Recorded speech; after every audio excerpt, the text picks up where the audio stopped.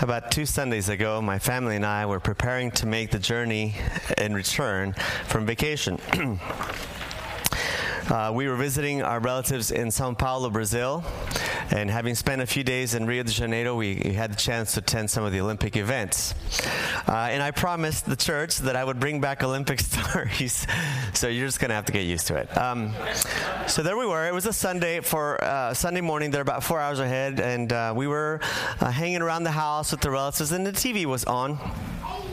And my niece was flipping through the channels, and she came upon the gymnastics event finals. And if you're a fan of Olympics or Olympic gymnastics, you know that they have like different things that they do. First, they kind of do it all together as a team, and then eventually they specialized. And so we were watching through, and if you've ever seen any of Olympic gymnastics, it's basically a bunch of tiny women, tiny women who fly through the air and do twists and turns, et cetera, et cetera. So as the camera was kind of going from one to another, one of the Chinese athletes looked like she was 8 years old. She was, I don't know if you've seen her, she's like about this big, about 8 years old. So we were watching that out of the corner of my eye, and then the camera panned to someone that looked very out of place. And it stayed on her. And it caught my attention at the corner of my eye, and I said, why is the camera following this particular person? I thought this was a gymnastics competition. And it caught my attention, and so I tried to tune in my head, my heart to what was going on, and I learned the story of this particular person. I'm going to tell you her story a little bit. Her name is Oksana, and this is a picture of her. Can you have that first slide, please? Slide 1. This is Oksana in the year 1992 at the Barcelona Olympics, in which she was a competitor on behalf of the USSR. That's right. There used to be a thing called the USSR. That conglomerate of nations is now defunct. But at the time, they had a gymnastics team. She was a part of that gymnastics team. And in fact, she won a gold medal in the year 1992. But 2 Sundays ago, the camera was fixed on her, not as a past champion or a newscaster, but as an actual participant. Can I have the next slide, please? This is her at 41 years old, competing in her 7th Olympics. You guys know that Olympics are only once every 4 years, in her 7th Olympics. And I know what you're thinking. Are you sure? Can I have the next one? This is her on the balance beam. You see that? At 41 years old. And then the next one, please. This is what the camera was showing that day. And when you see the rest of the tiny, prepubescent looking girls, and you see this person, you think, who is this? And how did she get in? But it turns out that she's a 7-time Olympian. She has represented Germany. She's represented, this particular time, she was representing Uzbekistan. So she has done gymnastics for Germany, for Russia, for the USSR, and for Uzbekistan. And she has won gold medals in the vault and silver medals in the vault. And she actually, 2 Sundays ago, still at the ripe old age of 41, competing in the 7th Olympic, qualified for the event finals. That means she's one of the top 8 women in the world on this particular discipline. Fascinating, don't you think? It's fascinating, especially in light of the fact that, you can go ahead, take that down, especially in light of the fact that if you know anything about the sport of gymnastics, once you hit your 20s, you are considered old. The captain of the U.S. American team, Aly Raisman, is 22 years old, and her nickname on the team is Grandma. Because newscasters will tell you, and people who know the sport will tell you that in terms of gymnastics, it's very difficult to maintain the strength to weight ratio necessary to conduct these drills. So usually, these little girls grow out of that particular ability by the time they hit their 20s. So when you're in your 20s, it's unlikely that you'll be able to compete at this level. But Miss Oksana is competing at the ripe old age of 41. She has a 17-year-old son. And she's competing, and so when the newscasters caught up to her in Portuguese and started asking the questions, some of the questions they asked was like, Why or how do you do this? What's the secret? What's the secret? How can you possibly maintain this level of training regimen? What is the secret? You know what her answer was? I love the sport. I love the sport. She had initially retired after London 2012 and decided to come back. And now she's hoping to come back again in 4 years. And no one will doubt her. She seems to have found the secret to longevity, to live long, to long life in this particular sport. And she says her secret is, I love the sport. As we watched, as we marveled, I thought, whoa, I don't know if you'd have the courage and the drive to continue to train y'all, anybody who's over 40, you know, just you wake up in the morning, haven't done nothing, and it all hurts, right? Who's with me? You know what I'm talking about.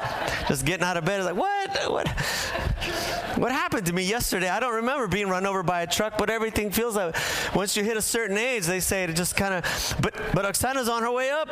She has found the secret. She says, I love the sport. So I've been asking myself, what's the secret to living long in anything?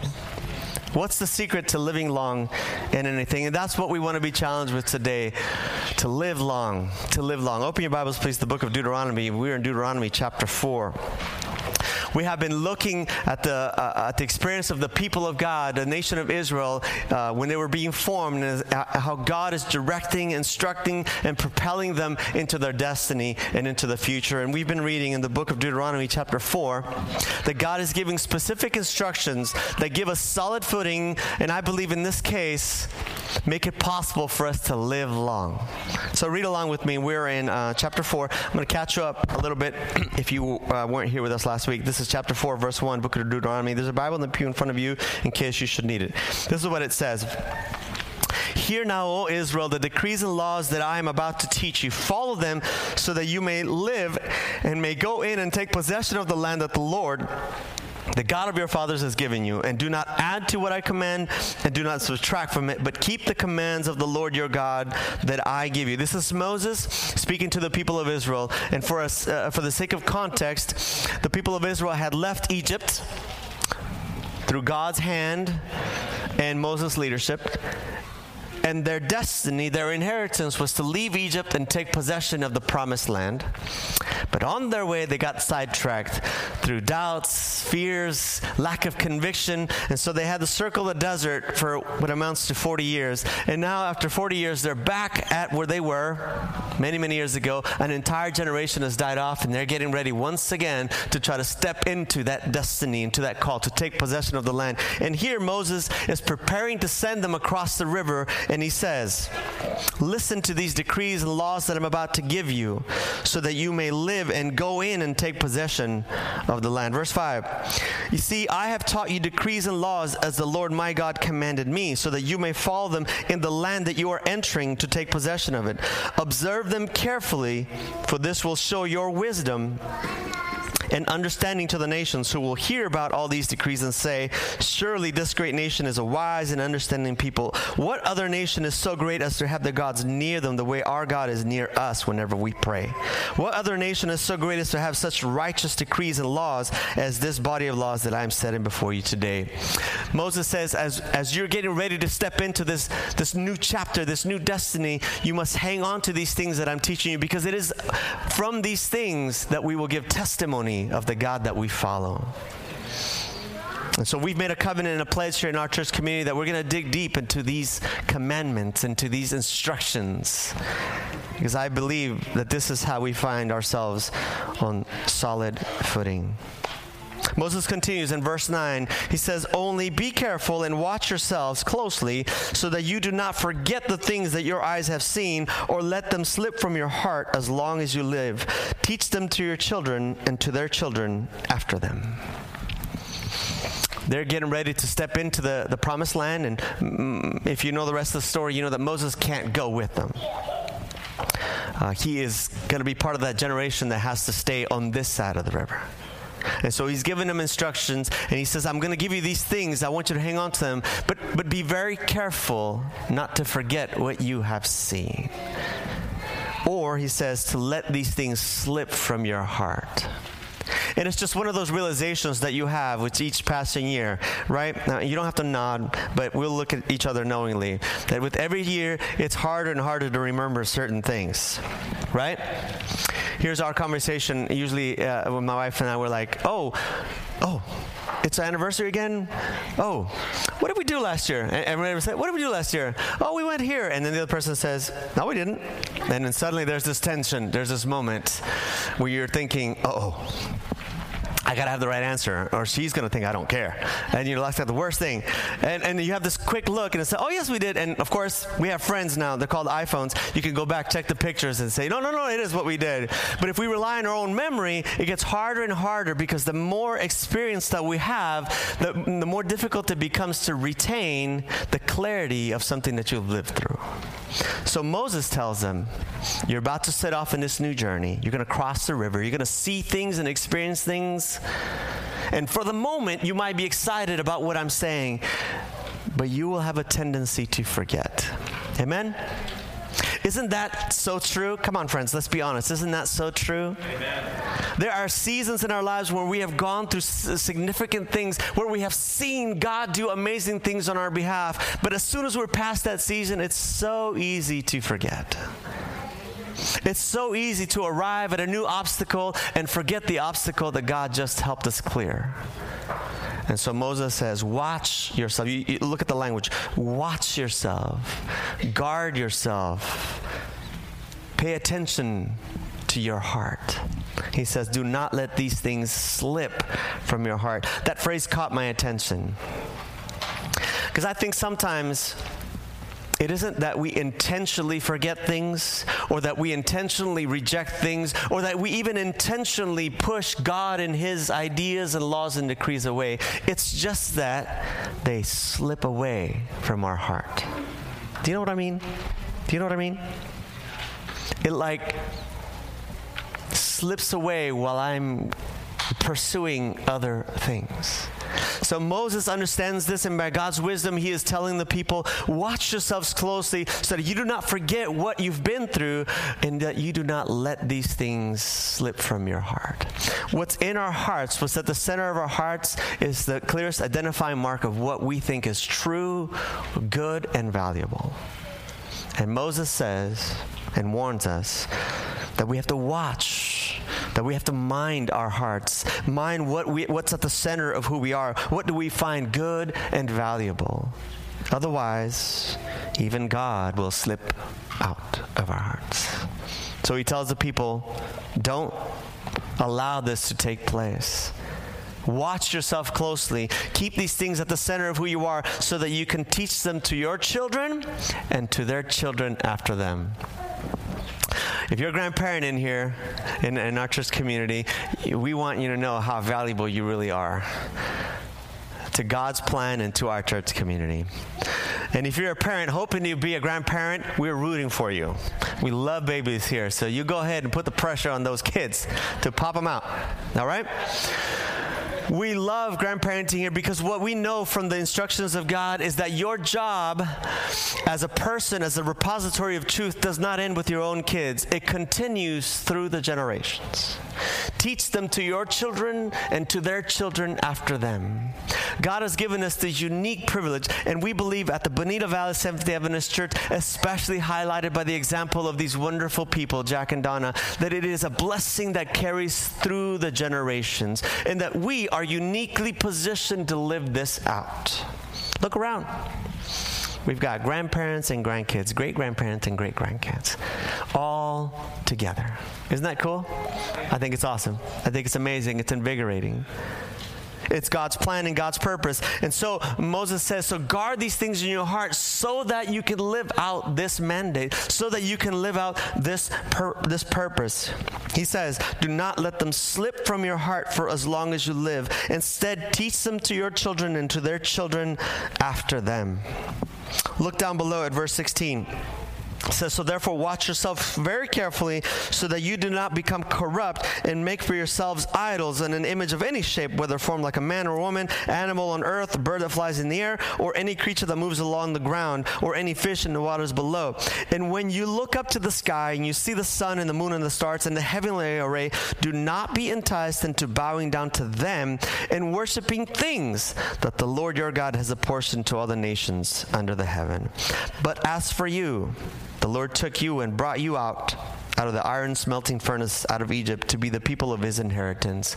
Moses says, as you enter into this promised land, as you enter into this new reality, as you begin to take root, as you begin to take possession of the land, as you begin to grow, your temptation will be to forget, to let these things slip from your heart, and your temptation will be to replace God with something else.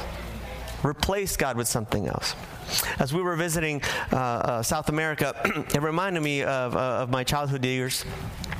When I lived in South America, this is very different there. And not everyone in South America wants to be in the U.S., but most of them do. Most of us, I know my family, as a family of immigrants, many of you understand, we've come to this country in the hope of having a land of promise, right?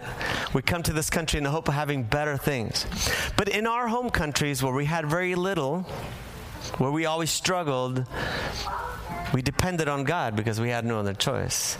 But once we moved here, and this is speaking from my own family's perspective, it's easy to begin to replace our need of God with our search for other things. And Moses makes this warning here.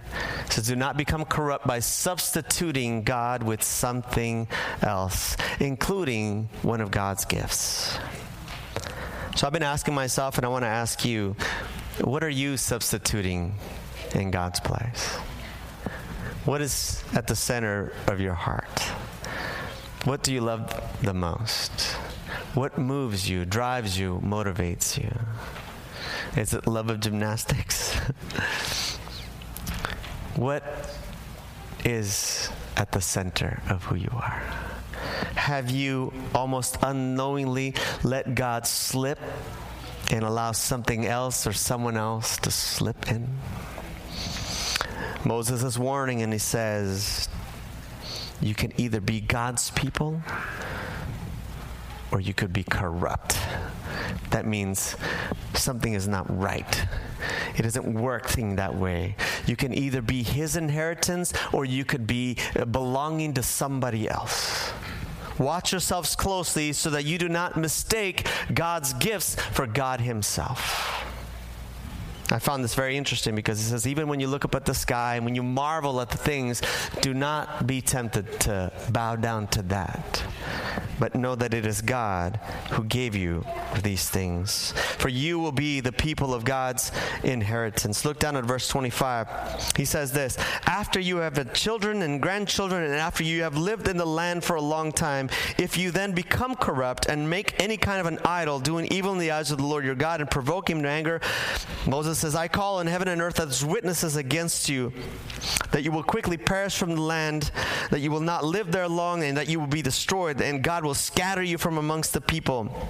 These are pronouncements being made that if you're a student of the word, you know that will take place, because no matter how many times the warnings are made, the people of God have a tendency and a temptation to always forget. And this is essentially a prophecy of what will take place once they take possession of the land. But Moses has given them an opportunity to avoid it by saying, do not let this take place once you have had children, once you've settled into the land, which I think is especially poignant for those of us who are now second generation or third generation immigrant families. We have forgotten what it was like to be in need, and now we are stepping into a culture of entitlement. And we think that everything is due to us, that we are owed. And in that context, it is easy to let our need of God slip away. And it's easy to interpret God much like we interpret the rest of the culture, like he owes us something. And when things don't work out, we say, well, God isn't good because he doesn't give me what I wanted. Didn't give me the answer I was looking for. But Moses says, do not forget where you've come from. Do not forget the journey, and do not let God slip from your heart. Do not be tempted to replace him with some other idea. And when you've settled down, when you've had children and grandchildren, do not allow yourselves to be distracted and lose sight of who God really is. But if that happens, look at this. This is fascinating. Verse 29.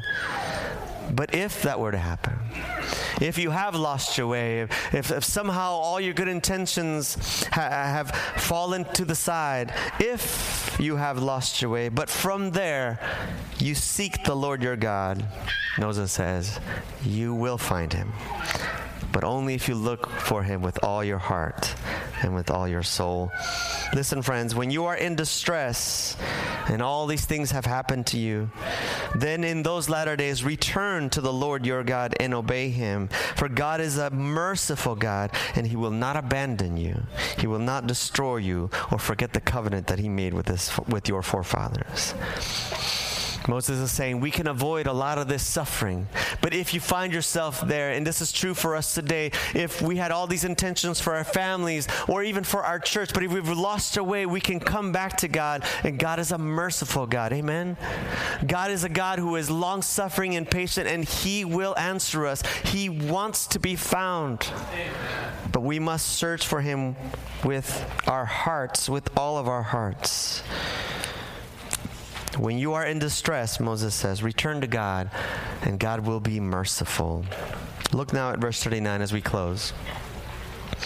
Acknowledge and take to heart this day that the Lord is God in heaven above and on the earth below, and that there is no other. There is no other.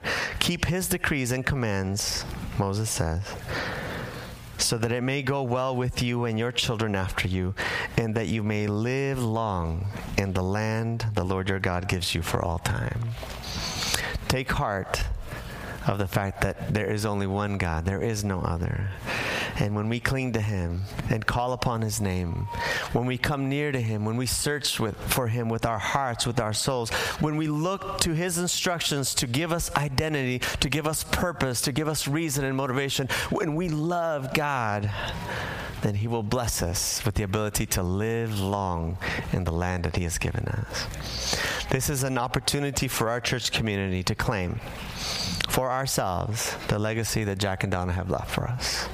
That we would be a community of love, acceptance, embracing one another through the differences and the challenges, through the changes and the seasons. That we would understand that at the core of who we are, God has placed a love for each other and a love for him.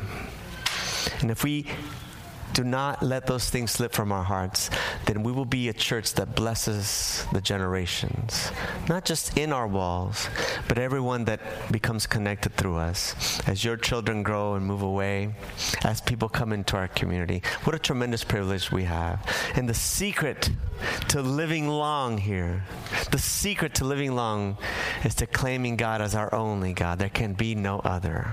We must search inside our hearts. We must search inside our minds and see and take an honest look to see if we've been replacing him. If something else has got our attention, if someone else is taking center stage. That's why Moses says, watch carefully. You'll be tempted to forget. You'll be tempted to let God slip, but we must not allow that. If we are going to live out our true calling as a church that blesses the generations, we must cling to what God has given us. We must cling to his commandments and his decrees. We must proclaim his name only. And so the invitation I have for you today is to take heart and claim for yourselves, there's only one name, our God, our Father. There is no other. When we praise, when we sing, when we pray, we direct our hearts and our thoughts to him. And he is merciful, and he is kind, and he is generous. He wants to be found by you. He's not hiding. He wants to be found by you. He is here. He is present. If on this day, here in our church community, you are struggling with something, perhaps you have lost your way. Perhaps there are some things that you intended to do as a family, as a marriage, as a parent, as a father, mother, brother, sister. we want you to know that the heart of God is always open. He wants to put you back on solid footing. He wants to unlock in you the potential to live long in this land that He has given you. But we must return to Him. We must praise Him. We must honor Him. We must proclaim His name as the one true God, for there is no other.